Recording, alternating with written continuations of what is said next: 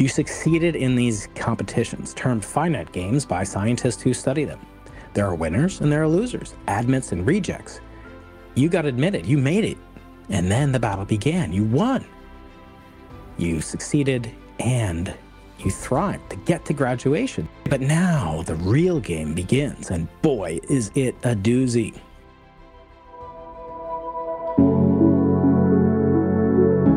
Congratulations, graduates. We at Into the Impossible celebrate you. And as you look into the future, whether it be graduate school, professional school, or jumping into a job, here comes a wisdom drop. Your host, Professor Brian Keating, has some strong opinions and some advice that I wish I had. Please keep Into the Impossible in your feed by subscribing and following, and for some extra credit, jump over to our YouTube channel at Dr. Brian Keating, that's Dr. Brian Keating, where you can see the video version of this and all the episodes mentioned. And please subscribe there too. If you like what Professor Keating has to say, please pass it on to a graduate you know. And let us know what you think in the form of a review like this one from Audible. This podcast, with its questions and deep conversations, is a great contribution to helping us become more insightful, open-minded, consciously aware, and fundamentally better human beings. And now, your host, Brian Keating's graduation gift for 2023. Any sufficiently advanced technology is indistinguishable from magic. Open the pod bay doors, please, Hal. I was asked by the newspaper of record, the most important newspaper on earth, the San Diego Union-Tribune, for some pieces of sage advice that I could offer to graduate students and others. And that was involving the notion of what it's going to be like when they do graduate and what they're going to move on into. And there's always a lot of pithy advice, and there was some good advice from folks online. In this article that's linked in the YouTube video description on my secondary channel, which is called Keating Clips. And there was tons of really good advice. There's advice from other teachers, the head of a certain agency called Manpower, probably get canceled, have to change that name, Manpower Incorporated, which is an employment agency. Phil Blair offered some advice about career management. And so I tried to write it for people that aren't necessarily going on to the business world, but are going on to maybe graduate school, medical school, law school. And how can they succeed? And how can they know what they really want to do? This is not exactly an easy thing to figure out. I remember when I started graduate school 30 years ago, I can't believe it. I thought graduate school would just be like a harder version of undergraduate. The homework problems would be harder. I'd have, more just brilliant colleagues surrounding me, and we'd be solving these homework problems and really not understanding as a senior in college at Case Western, where I'll be returning in a couple of months to give collect an award for being an alumni of some renown, I suppose. That'll be fun to be back in Cleveland, Ohio. Shout out to everybody out there. But there was some great advice. There was advice from Rear Admiral Roni Froman Blue, who is a really renowned person, a naval officer, and the first woman to command the U.S. Navy's Southwest region. Pretty cool. Mine was called, "You Made It. Welcome to the Infinite Game." And I wanted to describe what's going to happen in the future, which is that I think people are going to become participants in a game that's very, very unlike being an undergraduate. In fact, an undergraduate, there are winners and losers, as we'll see. To get into school, just to get into college is incredible. And the battles get harder and harder. And what I wanted to convey is that the games that you're playing stop now from being what are called finite games like chess or poker. There's one winner and all the rest are losers, to an infinite game where the purpose of the game is to keep playing. And so I entitled it, "You Made It. Welcome to the Infinite Game." And it says, it starts off this way: "You're remarkable. That's clear. To get here, you battled throughout high school to attend college and be among the best scholars in the world. Then you continued the fight, pulling all-nighters, competing against the clock, and the dreaded grade curve, which my students know all about. I have to curve a little bit, but it's gotten out of control.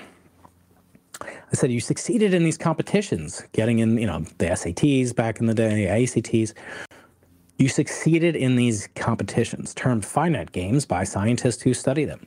There are winners and there are losers, admits and rejects. You got admitted, you made it, and then the battle began. You won. You succeeded and you thrived to get to graduation. Now that I'm talking to graduates of colleges primarily, although it's true for high school graduates as well that are becoming college graduates, but I was asked particularly about college graduation. So I say, but now the real game begins, and boy, is it a doozy. There are no rules, there is no end, there are no winners, there are no losers. Now you are playing an infinite game. The object is to keep playing. And I say, my wish for you is that you'll never stop learning, for learning is the most beautiful form of play. And you could build on the skills that you've learned and continue to play. So I say, ask questions, explore, and experiment. I was asked to keep this to under 200 words, which I don't have to do now since this is my channel. But I really wanted to say that exploration and curiosity is what got you into the position of being a scholar. Now you have your license, sort of like your driver's license. Now things can get really dangerous. Or you could build upon what you've learned, have a little bit of swagger, but not too much, and keep it going. Keep the education process going. When I learned how to fly a tiny little Cessna back in 1995, the instructor turned to me and said, congratulations, you passed your FAA mandated designated flight exam, and now your education begins. Same thing when I got out of graduate school. That's when the learning begins. So I said, most of all, never stop sharing what you learned with others. They're no longer your competition. They're your teammates in the infinite game of life. So life is an infinite game. No one gets out alive. No one has succeeded in passing through the final paywall at the end. Unlike this advertisement, this article that I was a part of, they took the paywall off so you can read it just fine. What's important to realize is that every step of education, the rules change. There's no real clear-cut path from an educational scenario like high school to college. It's totally radically different. There's no clear-cut path from college to graduate school, law school, medical school, business school, or the real world, getting a job. And I was talking to a friend the other day who's he's sort of having a quarter life crisis, maybe I would say. I won't say who it is, but he's expecting his first child. And I said, you really can't appreciate there's no way to extrapolate from what you've experienced, maybe even with your wife, and in past relationships. There's no way to extrapolate that to the future of what it's going to be like in the next month or two once his first child arrives. There's no adiabatic transition. There's no pass through where you can say, well, this is kind of like what was before. It's kind of like marriage, except it's different. There's a little person. No. It's as radical a phase shift as the human being can understand and appreciate. Not just for the wife, who is going to be, suffering most physically. There's an old joke that I told my wife after our first child was born, and it goes like this. There's a husband and his wife's in labor for the first time with their first child. They go to the hospital. The doctor is working hard. The nurses are working hard. The mother's in labor. A couple hours go by. The father's doesn't know what to expect. The parenting classes didn't say what happens. The wife is in labor for 12 hours. 18 hours go by, 24 hours go by, 36 hours go by, and they think, I cannot take it anymore. I'm out of here. This is ridiculous. I can't stand it. I'm going to just go nuts. He goes out. 5 minutes later, he gets a frantic call from the nurse. Come back in. Your wife delivered a baby. He runs back into the hospital, runs up, looks at the doctor, looks at his wife. You can't really tell, I speak from experience, you can't really tell what the sex is of the baby when it's born. You really have to be told. So he asked the doctor, doctor, what is it? What do we have? 36 hours of labor. What do we have? And the doctor says, congratulations, you have a beautiful baby girl. He goes, oh, thank God it's a girl. Oh, thank God. And the doctor's like, okay, so wonderful that you're so happy you have a daughter, but I'm just curious, some fathers are, more excited to have a son. I don't know, what makes you just so grateful to have a daughter? He said, doctor, don't you see? If I had a son, someday he might have to go through what I just went through. So it's a little joke, but there's no way of explaining the minute after you have a baby to the person you are a minute before. And to some extent, you can't really understand what the real world, quote unquote, is like after graduating from a previous existence. The only thing you can know for sure is it's totally different.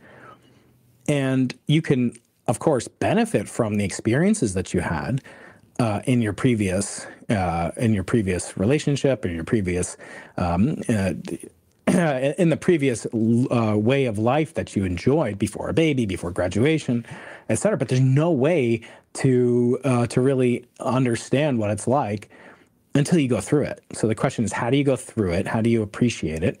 How do you take the time to really be mindful of how radical a shift it's been in your life, but also continuing to thrive and use the skills that you've built up? So my real advice, which I gave to one of my students, came to my last office hours yesterday, and she was asking, how can I prepare for graduate school or for my summer internship? The professors that I'm talking to said, oh, just relax until you show up on first day of grad school or internship. And I kind of had some sympathy for that advice, although I didn't think it was great because at the bottom line, she was interested and excited to take the initiative to do work before she shows up.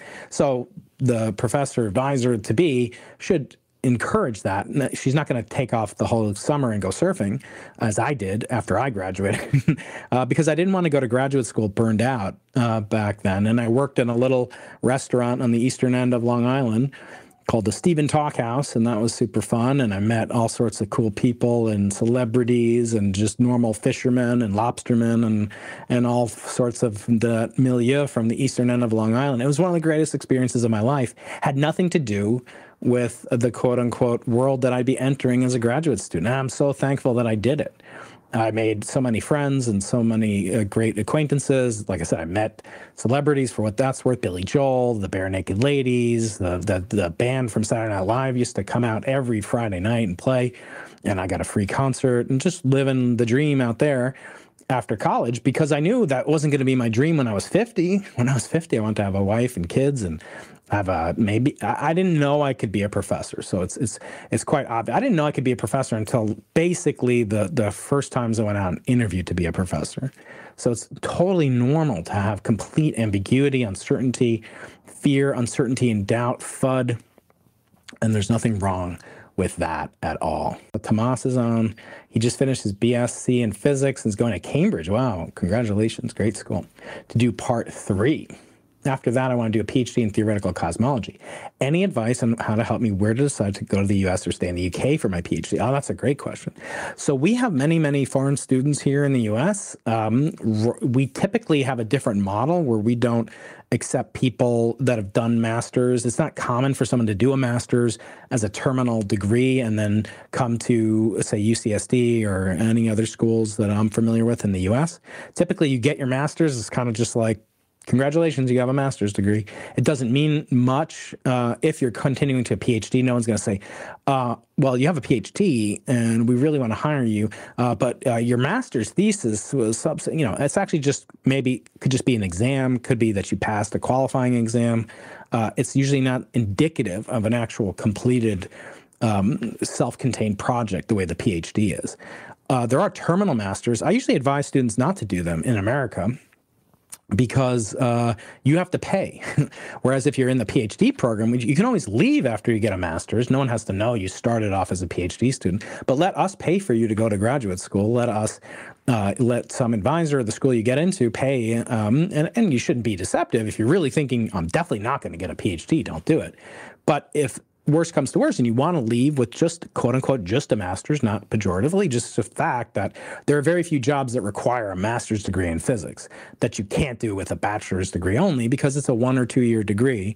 Unlike, say, computer science or almost any other field that's interesting, master's degrees mean a lot in a lot of other fields, but not in physics as much. So apply for a PhD program. We have our applications, periods kind of end in December in the U.S., and so it may not be possible for this upcoming season to do it, or for starting in 2023, in the fall of 2023, in 2 months. Basically, it's probably impossible. But you could maybe perhaps transfer them. The U.S. and the U.K. are very different systems. There is more of an emphasis here, I think, on experimental physics. There's a lot more opportunities for experimental physics, say, here, at least in my field. But you're asking on a theoretical level, and that's probably indicative of the fact that there are more theoretical observational positions available in Europe and the UK in particular. So I would certainly apply to the US unless you have a direct relationship with some advisor. I would say it's more important who you work for than what you study. And it's even more important who you work for than where you go. I went to Brown University, which is one of the hardest institutions to get into as an undergraduate. I went there as a PhD. It was less challenging to get in, a higher acceptance rate. I thought I wanted to do theoretical condensed matter physics, which is a very arcane sub-branch, although I have done videos with Jorge Hirsch about recently, who is a theoretical condensed matter physicist, and I'll do more. Felix Flicker, another one. But I wasn't really cut out to do it, perhaps. I didn't have the passion that I had for what I'm doing now, which is to be an astronomer, which is what I was doing when I was 13. When I was 13, I had a telescope, as I described in my first book. I had a small telescope. It was kind of like my laboratory. I had a logbook. I would take notes. I would sketch things. And I was not aware, but I was reproducing the work of this guy, Galileo, discovering the moons of Jupiter, the ears of Saturn, as he called them, the horns of Venus, as he called them, the craters on the moon. And you feel the exact same feeling that Galileo felt, which is unlike any other branch of science. You can't say, condensed matter, physicist, I'm going to just make a high temperature superconductor. And then I'll feel what it felt like in 1987 when this was first. It's very hard to do that, as an amateur. It's very easy to do that with astronomy. You just connect your eye to a telescope and you'll feel the same exact emotions that the discoverer of these phenomena felt. When you first look at the Andromeda Galaxy, all sorts of things. So it's just a fascinating thing, and it takes me back to what I loved to do back when I was 12 or 13, which is advice from, I believe, Seth Godin, who's a past guest on the podcast. He's a wonderful man, mensch, if there was ever one. And he's coming back on the podcast to talk about his new book called The Song of Success or something like that. I can't wait for that interview that'll come out next month. Hopefully, once I get him back on the podcast. So, Tomas, thank you very much. Congratulations. I would say, don't rule out things. Don't apply to like a million places if you think you're not going to go to UCSD. Don't waste your time applying and waste your money and waste your the reviewers of these applications. It's very selective. Most universities in the U.S. Most will, look at foreign students from countries all around the world, but there may be, kind of a tie-in for the research that you're doing now in theoretical cosmology. You may find and target specific professors at UCSD or Princeton or Berkeley, and you may target them and ask, say, this is based on what I've done so far. Another very common thing to do is to do a kind of a deep dive into the faculty at these institutions and see who's doing stuff that's most closely related to what I'm doing. And that can be really fun as well. And you'll learn a lot from doing that. So great, Tomas, that is great. The one thing I would say not to do is never email somebody, that you're interested in getting a reply from saying the following, like, I will do anything that you want. Put me to work. I get that frequently. I actually got that 3 times this week from 3 different brilliant, incredible students. And I always say, I respect you. And some of them I didn't know. I was giving a guest lecture and they came up and I'll do anything. It's very flattering. It's also very, very challenging. When you tell somebody that, be my mentor, you're asking them to do an unpaid internship, for you, basically. By you volunteering an unpaid internship for them, it's actually putting a workload on them. I always say, provide some value first. Look at the professors that you're interested in working with. Look at these other institutions. You don't only have to work for professors. In fact, it's very hard. Professors have very busy summers. Most of us get, either take time off or we don't get summer salary. We don't get paid, and then we do our writing and stuff that is separate from our university. We give speaking tours or things like that. I'll be doing a little bit of that this summer. Stay tuned for that. And if you're in the UK, by the way, I am coming to London on 29th of June this month, just about 3 weeks from yesterday, and I'll be speaking at the Royal Institution. You can find out details about that at the Royal Institution, and I'll put a link to my talk in the chat. I've already posted that to my newsletter, which you subscribe to on LinkedIn. Just look up my newsletter. It's called Open the Pod Bay Doors, kind of a play on Hal and Dave in 2001: A Space Odyssey. When the pod gave the name for the iPod, that's where the name iPod came from. It was from Open the Pod Bay Doors from Hal in 2001: A Space Odyssey. And then the word podcast comes from the fact that these things were originally available. If you're listening to this, they were originally available on audio on the iPod. So you'd have to download it and so forth. So podcast comes from the namesake of the institution I direct, co-direct, associate direct, whatever, called the Arthur C. Clarke Center for Human Imagination. So that's kind of a cute little detail. But again, don't email people and say, I'll do anything for you. Provide some value. Do something for them. Do a deep dive in their research. I read your last 3 papers. I'm curious about this citation that you made to this your colleague, your competitor. Here's what they're doing. I made a video.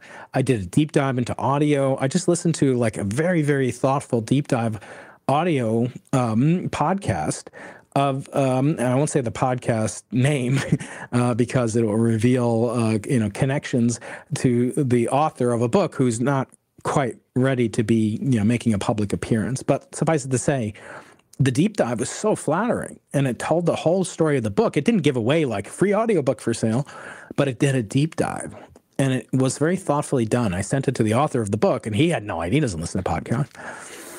And it was a very moving thing because I had read the book and I know the person involved. So it was incredible. And this person did this podcast not knowing that this person would ever even hear about it, the author of the book. And it provided a tremendous amount of value to the author of the book. So I think it was a wonderful thing. And he didn't do it like because he wants to be an intern. He's a famous podcaster. You'd all know his name. But anyway, the point is, provide some value when you reach out. I did a video. Don't send me a paper. I got a paper yesterday, 75 pages of reading material. Can I help out? Can I promote? I said, no, I can't. I'm sorry. I have too many other things to do. If you're asking me to read a 75-page paper, you're asking me to put aside 5 hours of my time, take away 5 hours from my little young daughter. And how much is that worth to me? It's certainly not worth, free.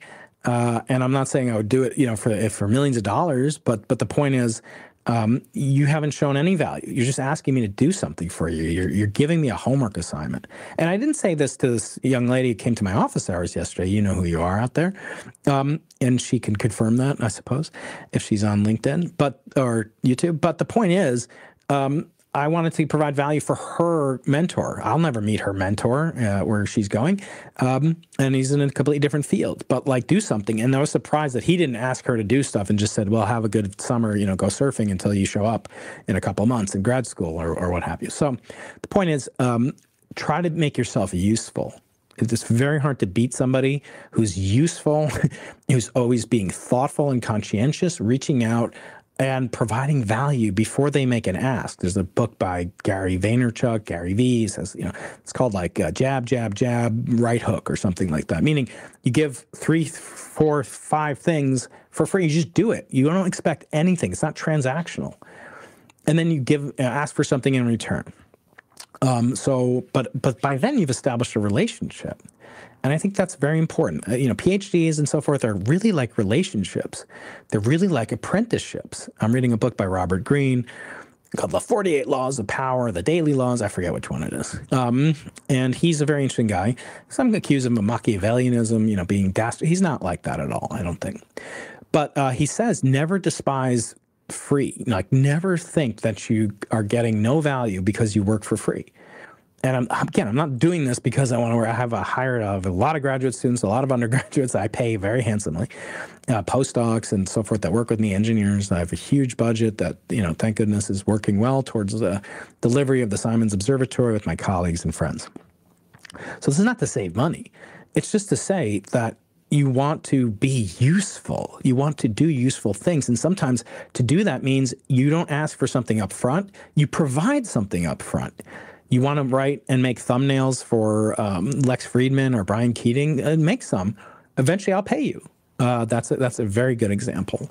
Don't say, well, like, I'm not going to do it unless you pay me, and here's my work. Because again, it's a homework assignment for me. I have to go out and see, is like this person any good? And well, this thumbnail's kind of good, but that one's pretty. No, just give it to me. We'll do an experiment. You put some skin in the game. I'll put some skin in the game. I'll spend my time. You spend your time. It could be on YouTube. It could be in science. Make a JavaScript plot of what are the recent papers, that made citations to my recent paper on axions or something. Do something cool. Make an animation of something I can use from a scientific paper that I made. Those are like gold. People love that. So if you make yourself useful, good things will come. And don't worry, don't despise the free apprenticeship, as Robert Greene says. Also, if they don't pay you, they can't really be considered your boss. Like, I've stopped taking a lot of advertising for these channels because I don't want to have a boss. Like, Gavin Newsom is enough for me. Hi, Gavin. I'd love to have you on the show. But I don't need another job. And so by having advertisers, it's a lot of work. You have to see if they're good, and then you have to see if their brand matches your kind of aesthetic, and then you have to deliver it, and you have to have a script, and you have to redo it, and it ends up being like a mini job. Yeah, you can get leaving some money on the table, I'm sure. That's not what's important. I want to reach 1 million minds, connect them together in a massive brain, and do great things with that to inspire people to be curious about the universe. That's the why. That's what we're doing. Because the more STEM knowledgeable, STEM curious people there are, the better the world would be. It's just 100% clear to me. Carl Sagan said it best. We live in a scientific age in which very few people understand science.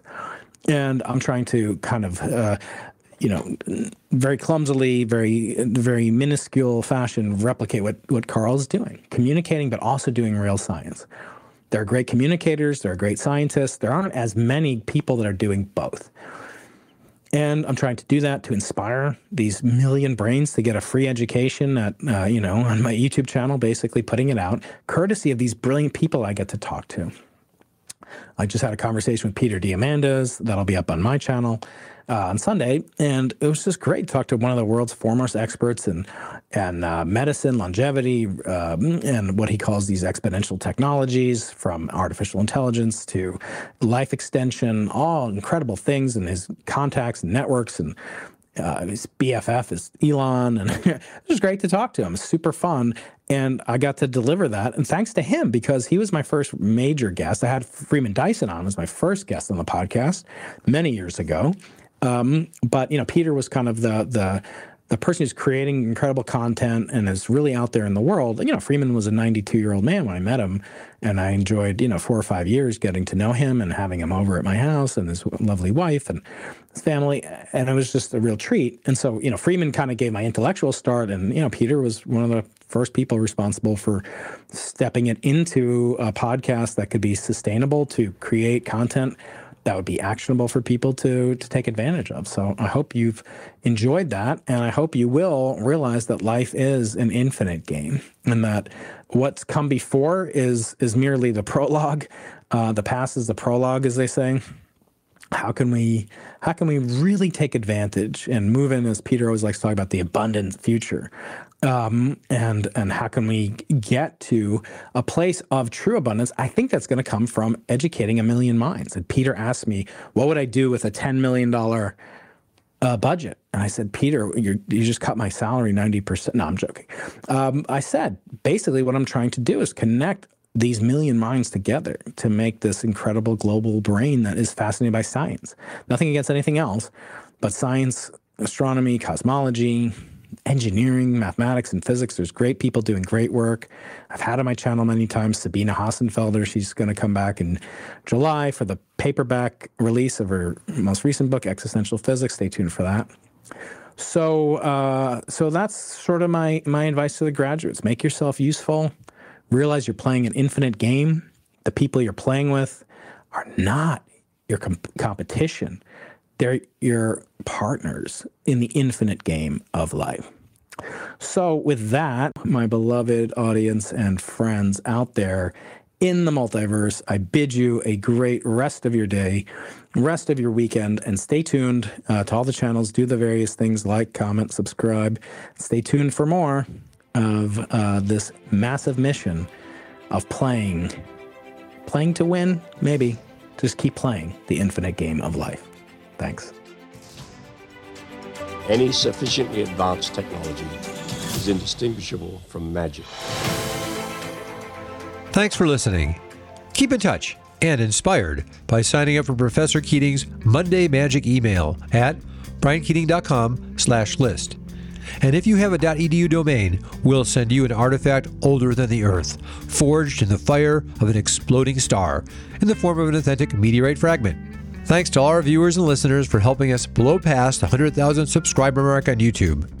Please keep it growing by following, subscribing, and sharing. And remember, always be curious.